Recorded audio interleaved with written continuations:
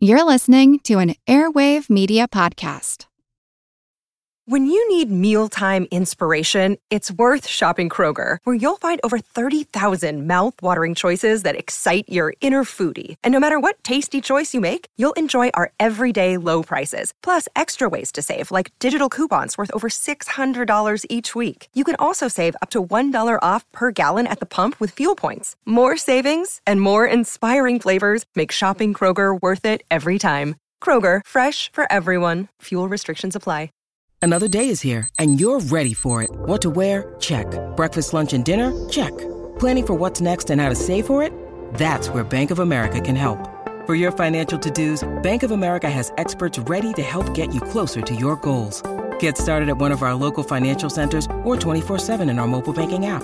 Find a location near you at bankofamerica.com/talktous. What would you like the power to do?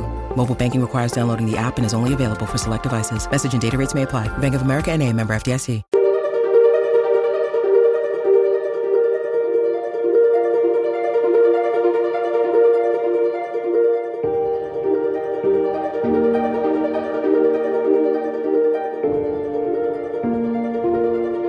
Welcome to the All Creatures Podcast. This is Chris, and today, very, very, very excited to introduce Dr. Enric Sala. He's a explorer in residence with National Geographic. Hey, Enric, how you doing? I'm great, Chris. How are you? Doing wonderful. Thank you so much for agreeing to be on the podcast. And just to let the audience know, Enric actually, he does work with National Geographic, but we're going to talk a lot about his book that's coming out any day now, and that is The Nature of Nature, Why We Need the Wild. And I'm going to tell you, you need to buy this book. I know we've had a few authors on the podcast before, and they've all been wonderful. Their books have been very educational, some entertaining. This book pretty much sums up what Angie and I have been talking about the last couple of years with what's going on around the planet with conservation and animals. So, Enric, it's going to be an amazing discussion. Thank you. And I guess we'll just jump into it. Real quick, if you could just kind of tell our audience your background, I guess where you grew up and kind of where you're currently living now.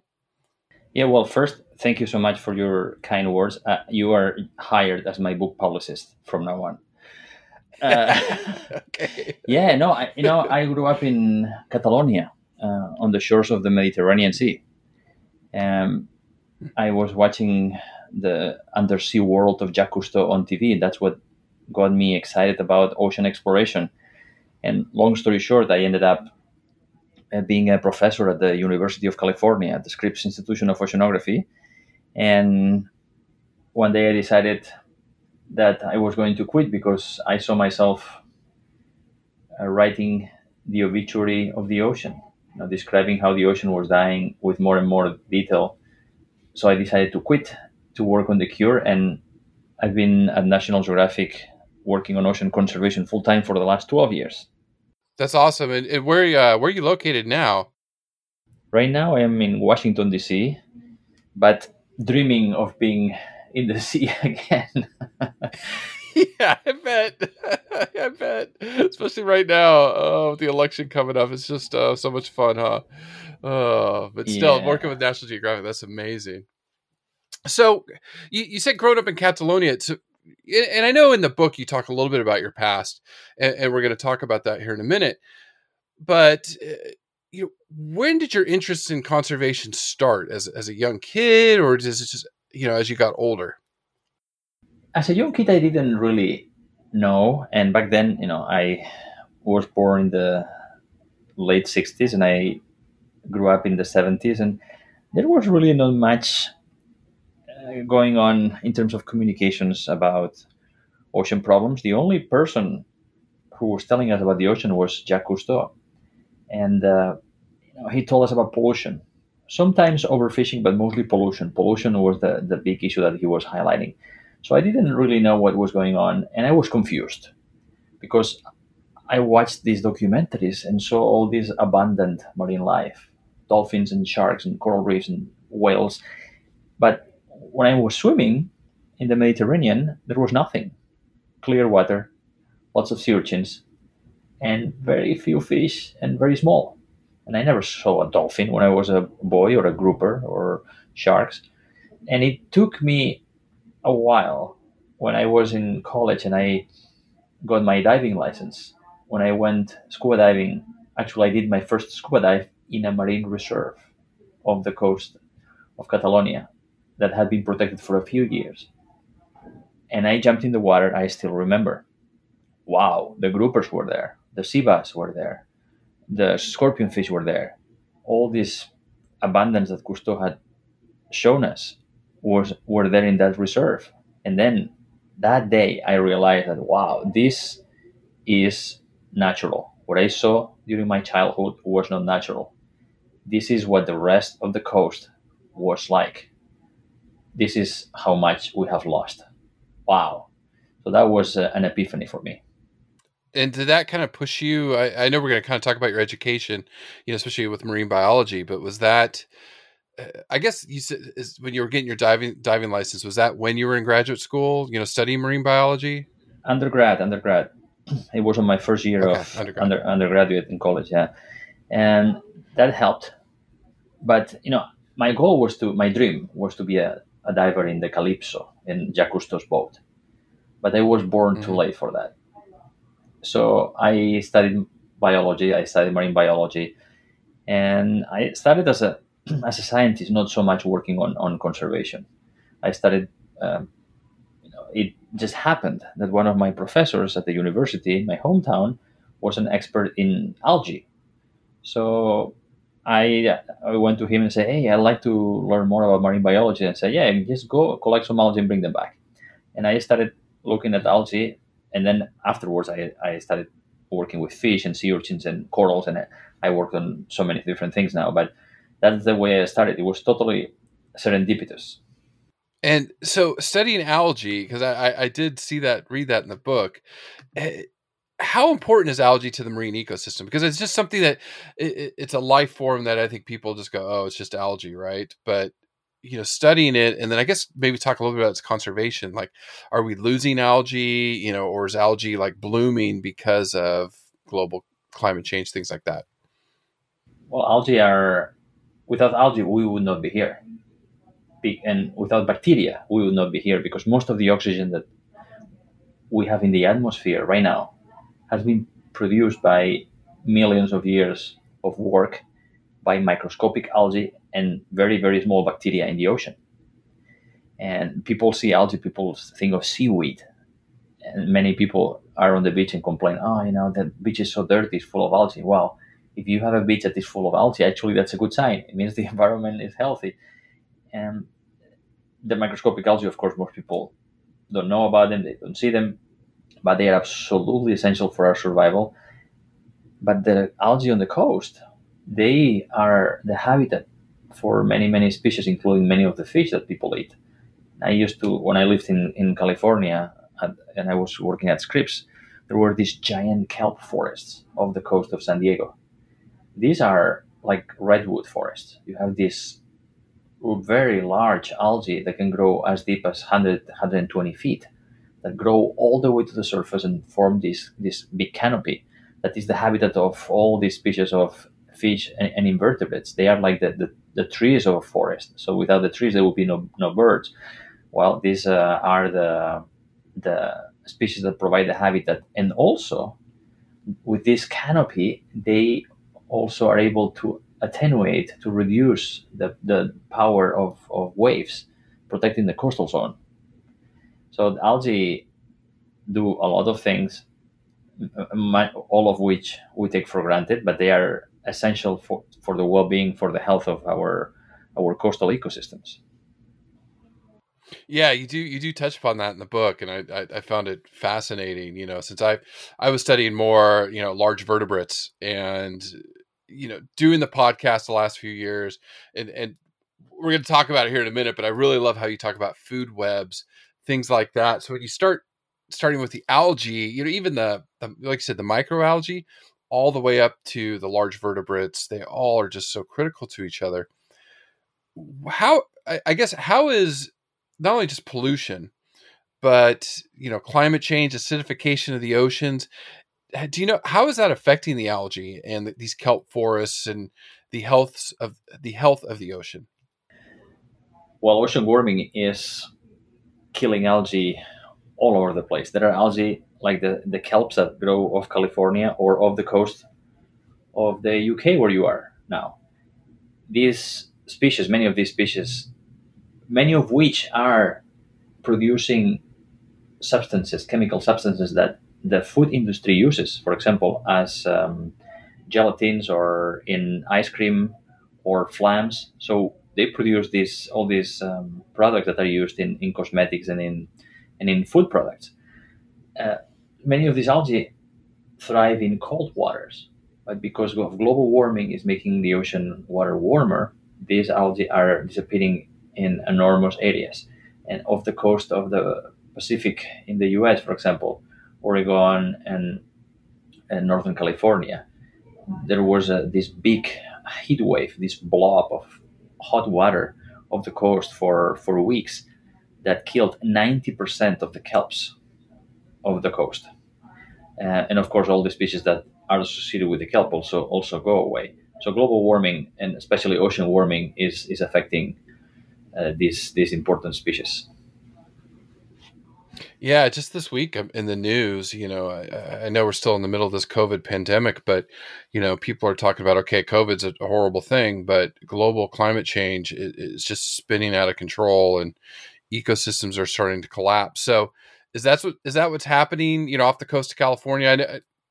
I know in my notes, I told you I grew up in San Diego and, remembering growing up, with those kelp beds. But yeah, you're right. I can't remember the last time I've walked on the beach and seen a bunch of seaweed and go, oh wow, a bunch of seaweed's in.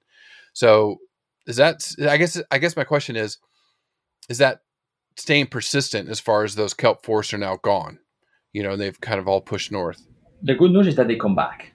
So, the coast of California, for example, has had these episodes of El Nino when the water gets too warm for too long.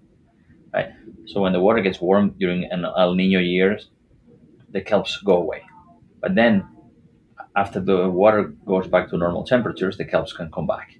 So we see this cycle of increase and decline in kelp forest. The problem now is that the baseline is getting warmer and warmer and warmer and warmer. So now years that used to be cold before, now are much warmer. So on a cold year now, in some years, we are getting temperatures that are similar to what a warm year was in the past. No, yeah, it's not good. And we just had an interview with Dr. Henric Nolans, and he's a wildlife veterinarian at the Pacific Marine Mammal Center. And I think it was in 2015 there was a huge warming event off the coast, and they had to help so many seals and sea lions because they were all starving. There was no fish. So yeah, it's a sad situation, but it's corroboration between experts on the show is amazing. So thank you for that. In the book, and I do kind of want to touch upon the book some. You talk about writing the obituary of the ocean, and you mentioned that in the beginning. That is the one statement that stood out to me the most. And what were you seeing when you were at Scripps? I guess what were you studying? But was it just the kelp forest going away, or was there some other stuff going on that you were just like, oh my goodness, I've got to do something. I just can't sit here in my office. I got to get out and do something. Yeah, I started studying the kelp forest in San Diego. That's what I went to. That's why I went to Scripps to work with my friend and mentor Paul Dayton, who was an expert in kelp, among other things. But soon I started going all over the place. I was working in the Sea of Cortez, in the Gulf of California, in the Caribbean, in the Mediterranean. So I was having a ball going around the world in different ecosystems. And I was seeing the same thing everywhere. I was seeing less fish, less corals and other sponges and other species dying because of the warming, more coastal development. So I felt, and that's what I was studying. I was studying the impacts of fishing and global warming on ocean life. So I felt like the doctor who was telling the patient how she's going to die with a lot of detail, more and more data, but not offering a cure. because that's what academics are supposed to do, publish papers in scientific journals. So we were Yes. all excited when we published, and you were an academic too. So, we are excited and we are rewarded when we publish as many papers as possible. And wow, we have another paper with more data, with more statistical significance, showing that the problem is worse than we thought. Yay! So it was pretty frustrating. It was pretty frustrating. So I decided to quit academia and work on the cure instead. Right.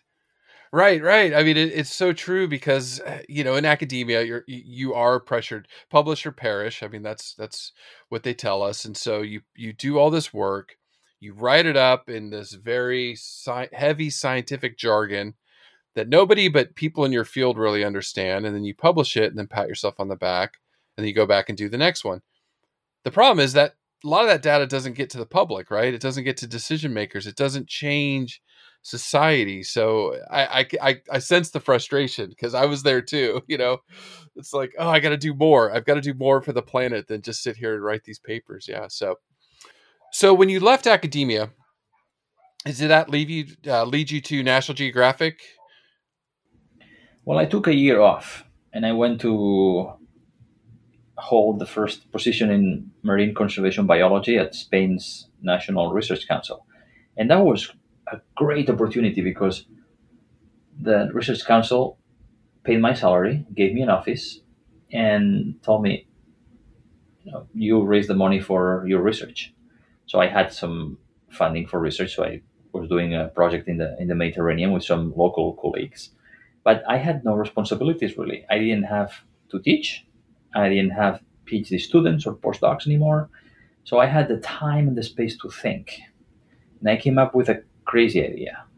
I thought, well, there are these places out there, a few of them, that are still remote, uninhabited, unfished, unimpacted by direct human activities, that are still near pristine. And I had been to one of them in 2005. And that was the best place I've seen in my life. So I thought, why don't we go to these places, document them, survey them, and try to get them protected in marine reserves, in national parks in the ocean before it's too late. So this is how my project Pristine Seas was born. And I went to National Geographic in January 2008 and proposed this idea. Let's use what National Geographic is well known for, exploration, research, and media, to try to save these critical places, some of the most beautiful and wild places in the ocean. And believe it or not, they like the idea. So I moved to Washington, D.C. And we've been doing this for the last 12 years.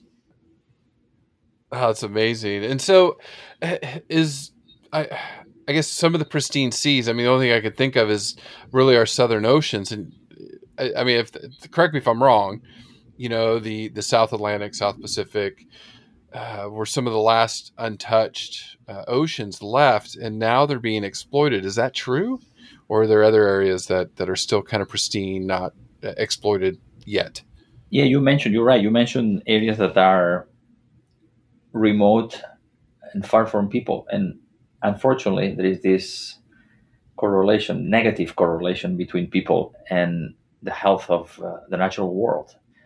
But there are still a few places there, as you said, Southern Ocean, in the middle of the South Atlantic, in the middle of the Indian Ocean, in the middle of the Pacific, in the Arctic also, that are still wild and they look like the ocean hundreds of years ago.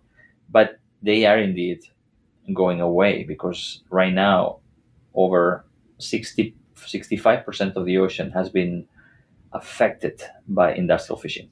There is fishing almost everywhere there is fish. So this is why it's so important to save these last wild places before they go away. But also, it's very important to protect places that are degraded so they can come back. Right. And just for the listeners, I mean, some of this is touched upon in Dr. Sala's book. So again, you want to read this because it just it's jaw-dropping and really ties into what our ecosystems look like across the planet. So make sure you pick that up. But thinking about the seas in the Arctic, is it just fishing, or is it oil and gas exploration. I know whaling is still going on in the southern oceans. What are the pressures that these last pristine areas left are facing?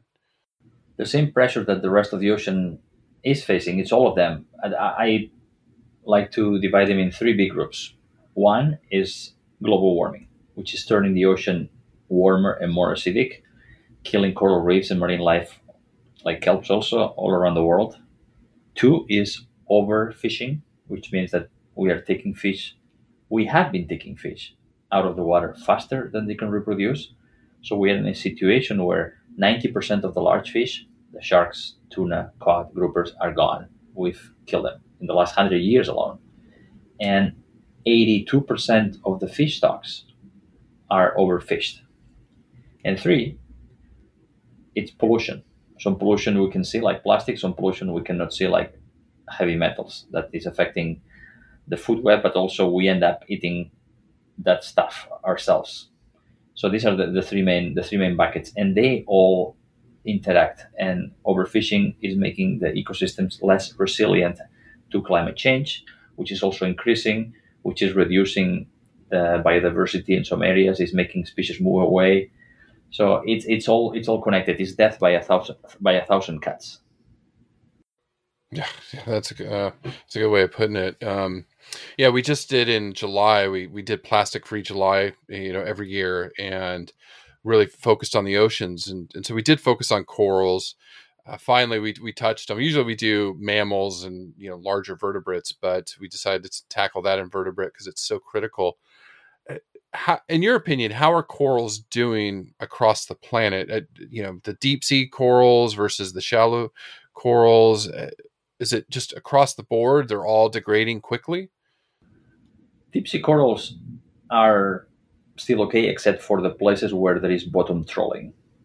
And with one pass of a net can kill growth of thousands of years. The shallow corals are in much worse shape. And today, there are estimates that say maybe a quarter of the corals have died.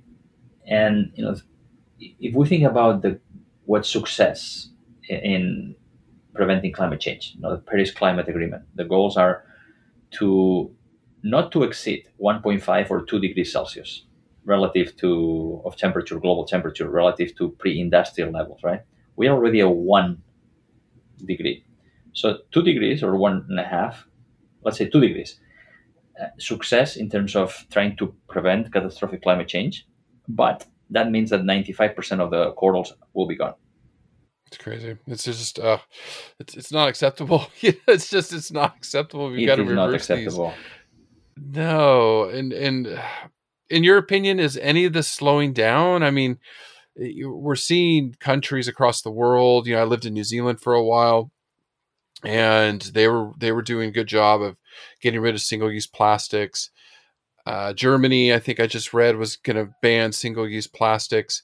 Here in the UK, I don't see, it's still here, but a lot better than the States. I'll put it that way. Are we losing the war quickly, or is some of this slowing down, in your opinion?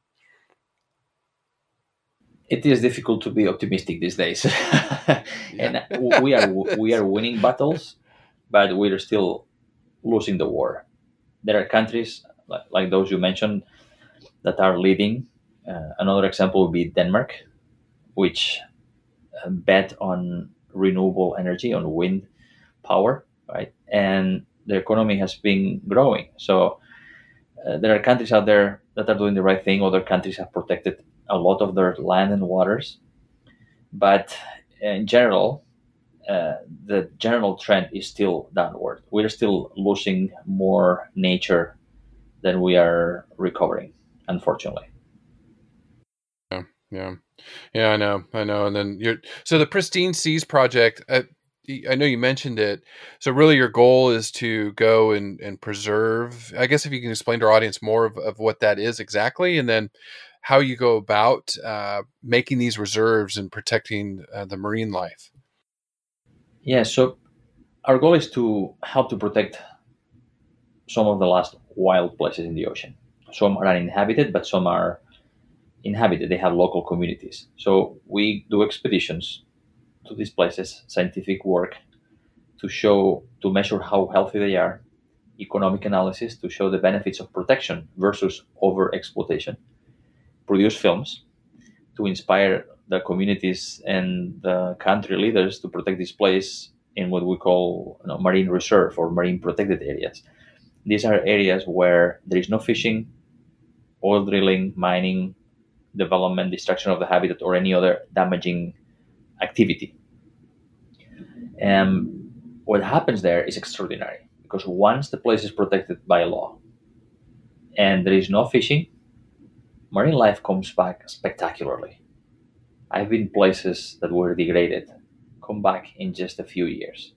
Of course, the more you wait, the better the recovery. But we can detect changes in positive increases in marine life in just 3 to 5 years. And we've seen places go back to pristine in only 10 years. But there is more. This is not just about marine life. This is also about the people living around these areas because they also benefit. And this is the way it works. We have conducted studies all around the world and have seen that on average, the biomass of fish, the tons of fish per hectare inside these no-take areas, these marine reserves, is 600% higher than outside. Not only the fish are much more abundant, but they are larger. And we when you don't kill the fish, they take a longer time to die, right? They reproduce for longer periods, which means that they produce a disproportionately larger number of eggs, which together with some spillover of adult fish outside these areas help to replenish the areas around. So the local fishermen are doing better and their incomes increase, their catch improves. But also these places with the fish, when the fish come back, the divers come in. And they, in many of these areas, are great magnets for diving tourism, which helps to create jobs and brings in additional and much greater economic revenue, helping the local people and the local economy. So these places, this is the good news, that if we give some space to the ocean, if we give nature some space, she can come back. The ocean has, and nature in general, but especially the ocean, has an extraordinary ability to bounce back. So I know it's like we know what the answer is, right? But how do we convince governments? And I know you're probably frustrated there in Washington, D.C., but how do we convince governments around the world that we need to act? And I know some are, but I keep reading in the news that a country, I won't name them here, but huge fishing fleets off Ecuador or other countries from halfway around the world there to fish out their stocks. So I guess what's the answer on trying to convince governments? I guess what could our listeners do, or what are some of the solutions to get people to listen to scientists like yourself? Well, when I was in academia, I thought that information was all that was needed, right? That leaders aware of the information would make rational decisions. Nope. That's not the way the world works, right? So what we do with pristine seas is first we try to make them fall in love with these places. So if we can have them dive with us or go in the submarine with us, invariably they'll fall in love with this wild nature. If they cannot come, then we bring that place to them through our films. And once they fall in love with these places and they realize that these places are unique and irreplaceable and that they need to be protected, then we come back with the science and the economics to be able to answer the question, but what about fishing? How much is it going to cost? And what we have seen is that these protected areas actually help fishing, benefit fishing.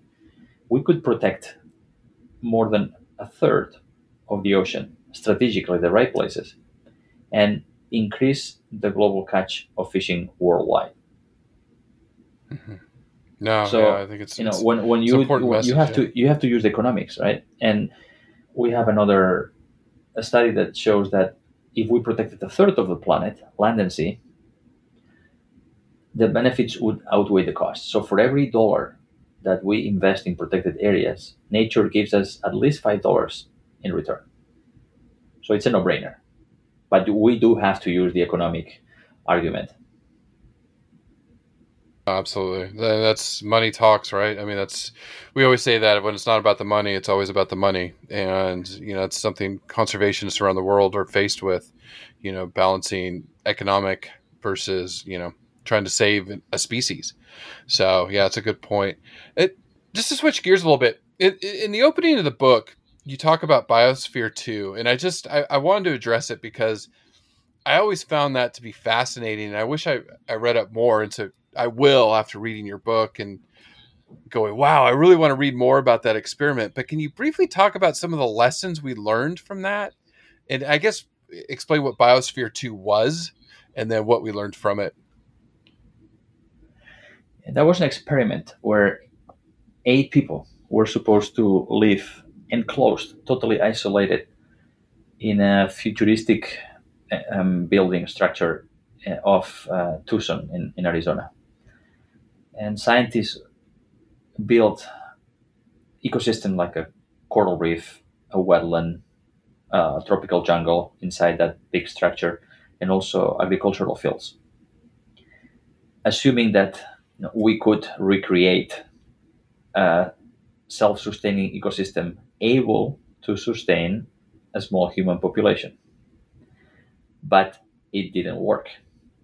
After a year and a half, after a lot of problems, they had to open the valves and inject oxygen into the system because they couldn't predict that the concentration of CO2, carbon dioxide, was going to increase. So they were actually feeling something similar to altitude sickness. So that shows that with all our ingenuity, our technical abilities, we are still not able to recreate something that nature gives us for free and that we take for granted. We are not able to recreate the conditions that make life on Earth possible. So right now, Mars is not an option.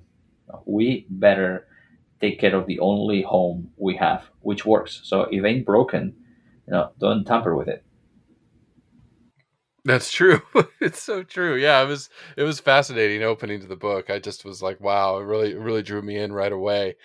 And what was God? I forgot some of the species that they had in there, and half of them died off, and it was just a fascinating experiment. But that kind of leads me to my next question because in the book you talk a lot about ecosystems and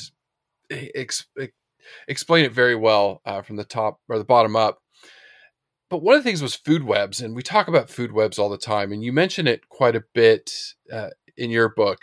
But I guess if you can explain it to our listeners from your standpoint, like a food web and why they're important, I guess, and then when you start removing components of it, what could happen?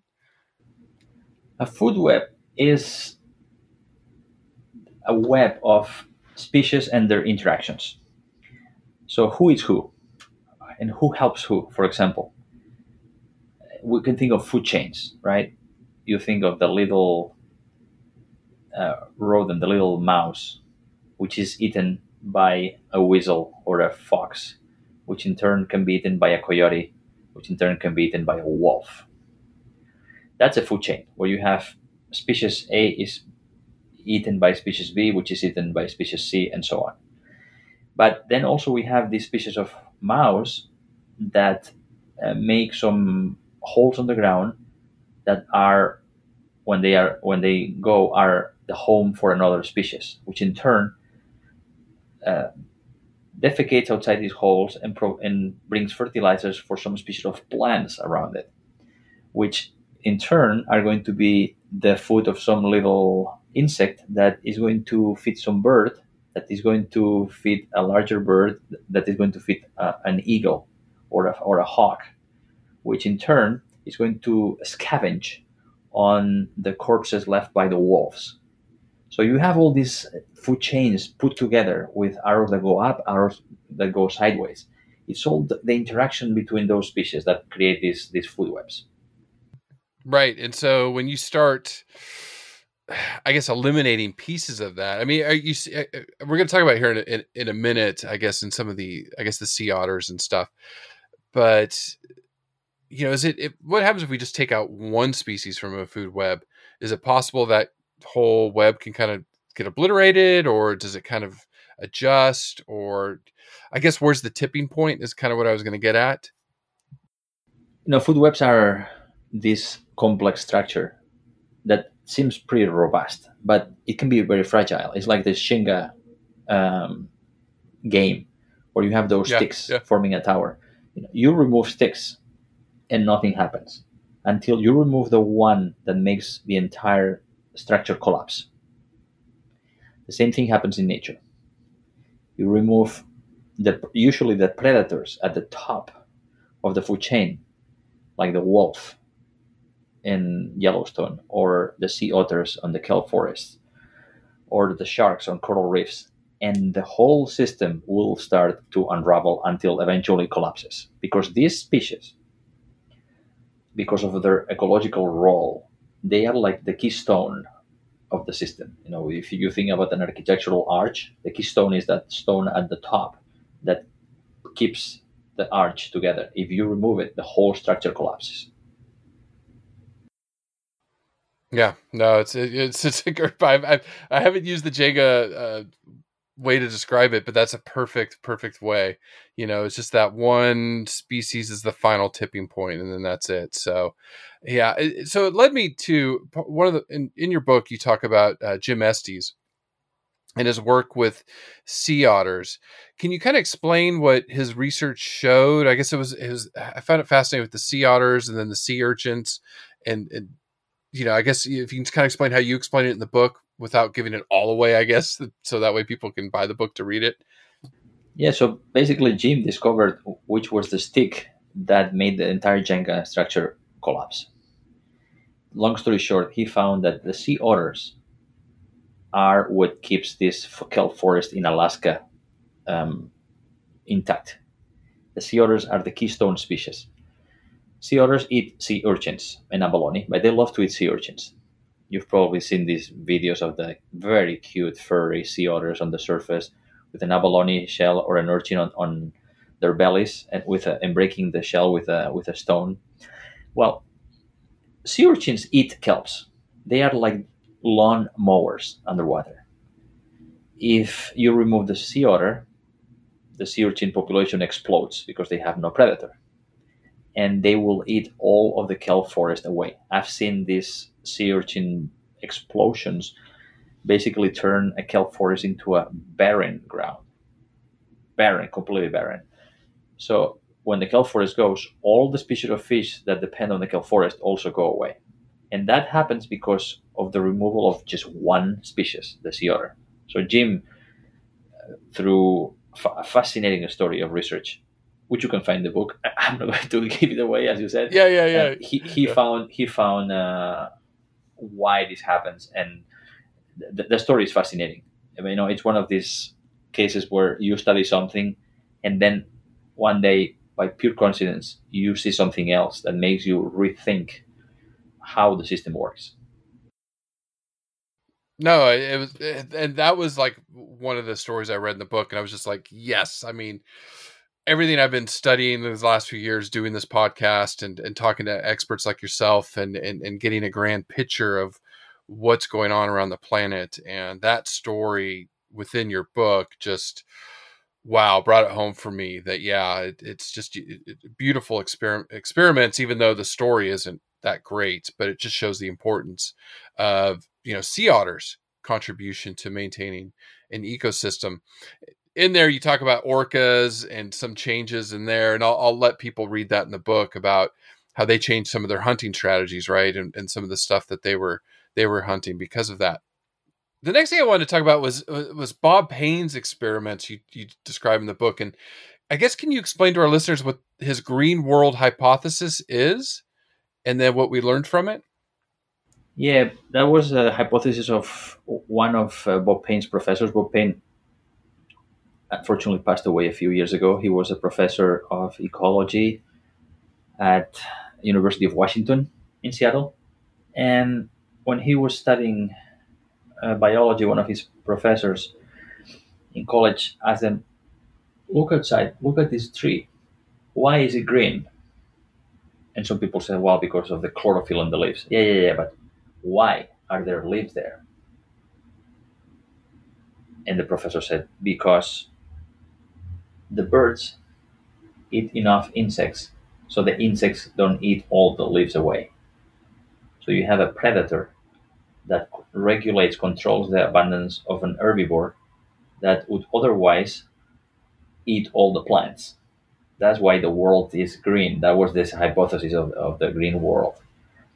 So Bob knew that predators had an important role in the world. So when he arrived to the University of Washington as a professor, in the 60s, he went to the intertidal zone, this area at the limit between the sea and the land. And he first started looking at the food web. What species live there? Who eats who? And he saw that there was a species of starfish, the ochre starfish, that ate almost everything else, ate mussels and snails and a bunch of other things. So he decided to do an experiment. And from one rocky outcrop, he grabbed all of the starfish and he threw them away to deeper waters. So basically, he removed the predator. And when he came back 1 year later, the whole system had have changed. The whole system. What used to be a diverse community of algae and invertebrates with many species had turned into a monoculture, just one species, mussels. That's the power of the predator. You remove the predator, and the prey, the main prey, without having that predation pressure, increases in abundance, and basically the mussels push everything else away. So remove the predator, and a diverse ecosystem turns into a monoculture. Yeah, it was amazing to read that because one of the stories. I'm glad now you gave me some more ammunition in future podcasts because we talk a lot about the wolves in Yellowstone. When the wolves were removed, elk, deer proliferated, ate all the young asp and willow, all these young trees that didn't have a time to get established. So it completely changed the ecosystem. Like you said, monoculture, it became dominant with, overgrazing and these large herbivores. Things like beavers left, a lot of birds left. There wasn't this diversity of wildlife. Only when the wolves were reintroduced in the 90s did that ecosystem rebound. So it's just from the oceans to the land, right? We're seeing that with other species too, right? Like with sharks.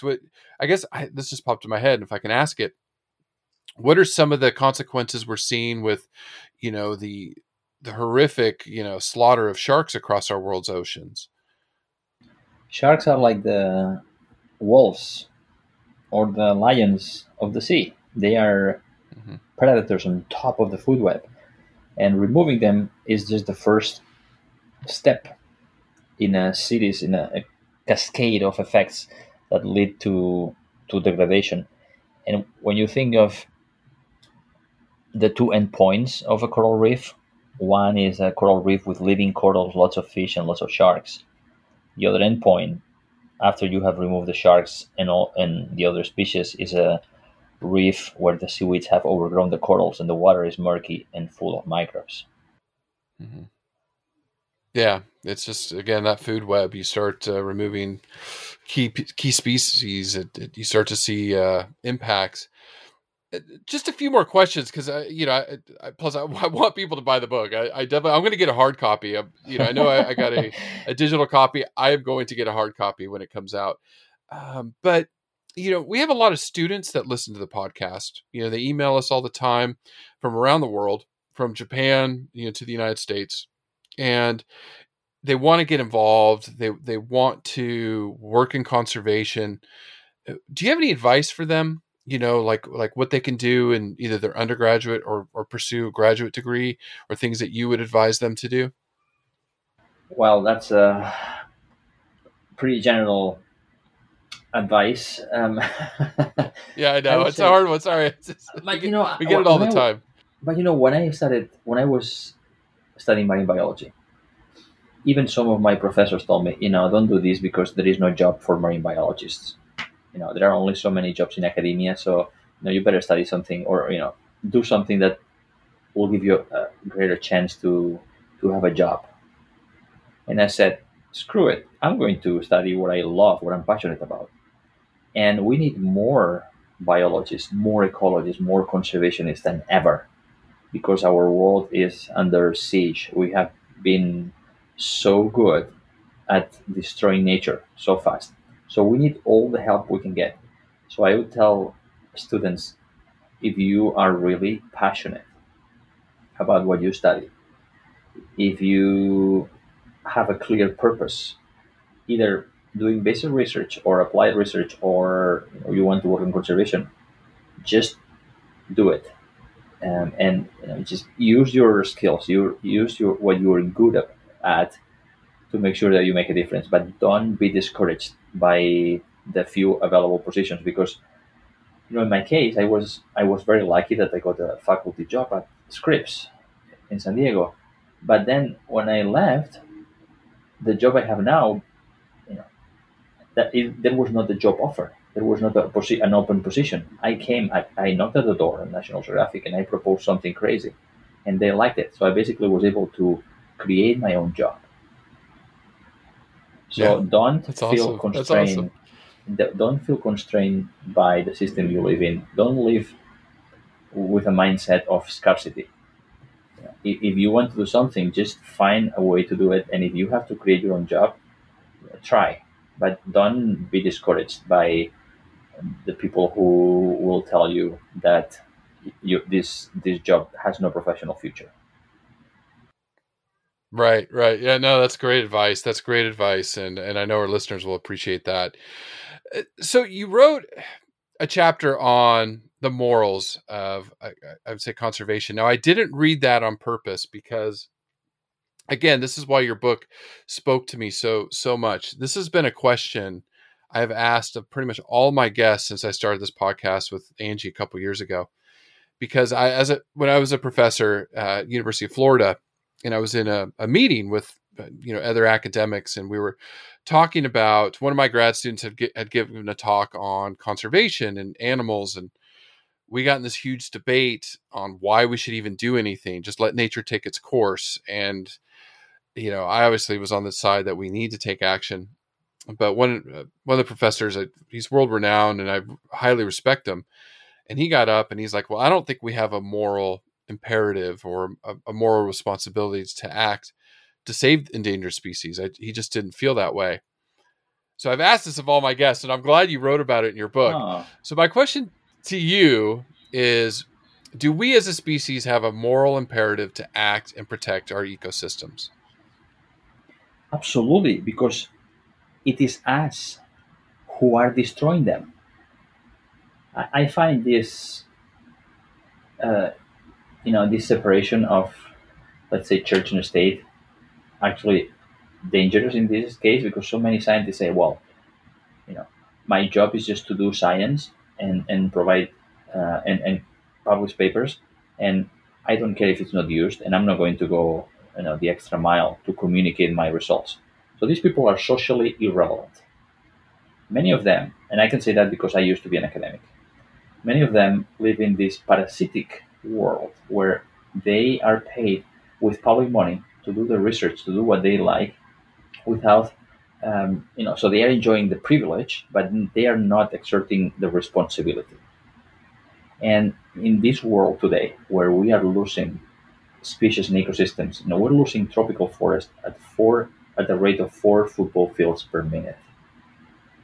1 million species could become extinct if we continue with business as usual during this century.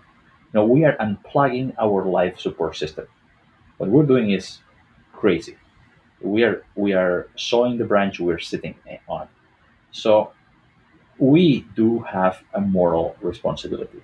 And if you are religious, look at the world. 9 million species of plants and animals. a trillion different species of microbes. They all interact, they depend on each other, and they create these wonderful ecosystems. The forests, grasslands, wetlands, peat bogs, coral reefs, kelp forests, you name it. And these ecosystems just work, and they do all these wonderful things like producing oxygen, providing insects that are going to pollinate our crops, capturing and filtering seawater, also preventing floods, protecting the coasts, our coastal villages from the destructive impact of storm waves. Everything we eat, except in the United States where there is all this processed stuff, but everything we eat is supposed to be a plant or an animal, right? So everything we need to survive depends on the work of other species. So even if you are selfish, just from a utilitarian perspective, we do need nature, right? But still, if you are religious, this baroque of nature, all these species interacting together in ways that we are only starting to comprehend. It's a miracle. It's God's creation, right? If you're a scientist, or if you are an atheist and believe that this is just the product of, or you can be both, right? But if you believe that the complexity of life on Earth is the product of purposeless evolution, wow, what a miracle! Also, look at what physical and chemical processes and biological processes have come up with. How wonderful! There is nothing else in the known universe like this, right? So it doesn't matter how you look at it. It is a miracle, the world we live in, and we should be worshiping it. We should be worshiping nature because it is what keeps us alive, right? So, but we are destroying it. So definitely we have a moral imperative. All these creatures, all these other creatures have an intrinsic life, intrinsic right to exist, right? Nobody has put them there to be our slaves, to produce things just for our own selfish purposes. So I think that we need to shift from this traditional, arrogant, anthropocentric mindset where we are at the top of the universe and every other creature is here to serve us, to a more humble approach where we see ourselves as one more citizen of the biosphere. That's amazing answer. Yes, and I can sense the passion. I'm right there with you. I am right there with you. Yes, that's amazing. Well, can I say something else? I don't know where I and other creatures start. We all of us carry trillions of human cells on our bodies, 30 trillion. This is more than stars in our galaxy, which is one of these numbers that is comprehensible. Well, we have the same number of microbes in our bodies, mostly on our skin and our guts. Without these microbes in our bodies, we couldn't survive because the microbes on our skin, the good microbes, help us fend skin diseases that could kill us. The microbes on our guts help us process the food that we couldn't process and assimilate otherwise. So you know what happens when you take lots of antibiotics? Then you have some intestinal problems, right? Because we are killing that bacterial ecosystem. And we have at least 140 genes on our DNA that we have absorbed, that we have imported from microbes in our bodies over the course of human evolution. So we have the same number of cells that are human as microbial, and we carry 95% of the DNA we carry in our bodies is microbial, not human, right? So maybe we're just a conduit for all these microbes to move around, and every hour when now everybody's worried about expelling viruses, etc. When we breathe and talk normally, we exhale millions of bacteria every hour, in normal conditions. So, where I think that the line between humans and the rest of the biosphere, the rest of life, is very blurred. Because what is the limit between me and the microbes if we share DNA, if we share genes, if they are absolutely key for my survival? It's I think it's pretty humbling to know that the oxygen I breathe has been made mostly by bacteria in the ocean, and the food I eat is digested thanks to the help of bacteria in my guts. We're all interconnected. I mean, all of life on Earth is interconnected, from the plants to all the animals, to the insects, right? The microbes. It's just, we're all one ecosystem, and it's horrifying to see what's going on out there. So I wanted to ask you, the last two questions were, what can our listeners do to help, to say, like, the oceans? What's one thing they can do? You could say, if you were going to do anything, do this. And then how can they help the Pristine Sea project that you run? In general, there is something that people can do every day that is good for them, is good for the environment, the ocean, the land, which is eat more plants and less animals. We eat too much animal meat, which our bodies do not need, and livestock takes up a lot of land and a lot of fresh water. So if we ate mostly plants, we would need less land to produce our food, and part of that land we could give back to nature, which then could give us all these other benefits that we obtain from it. And also, livestock is one of the largest producers of greenhouse gases, contributing to global warming. So that's something that everybody can do, and that would help the ocean, the planet, and also our own health. No, yeah, I'm right there again, right there with you. It seems like, just that's why the book was so amazing. And again, the book is The Nature of Nature: Why We Need the Wild by Dr. Enric Sala.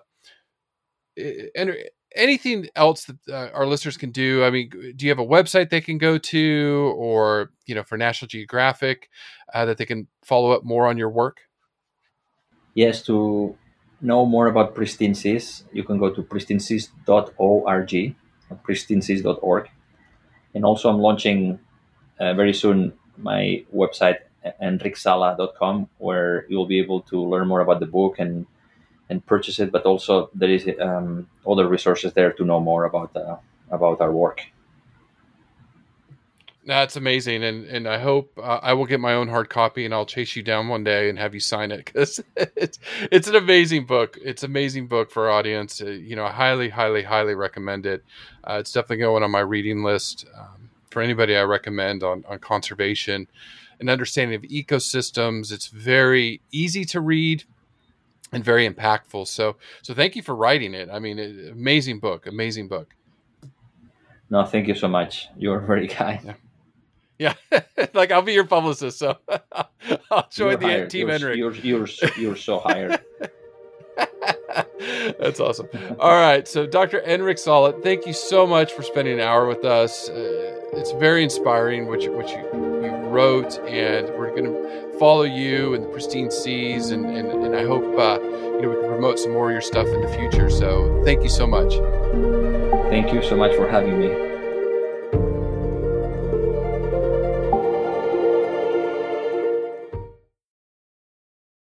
As a longtime foreign correspondent, I've worked in lots of places, but nowhere as important to the world as China. I'm Jane Perlez, former Beijing bureau chief for the New York Times. Join me on my new podcast, Face Off, U.S. versus China, where I'll take you behind the scenes in the tumultuous U.S.-China relationship. Find Face Off wherever you get your podcasts.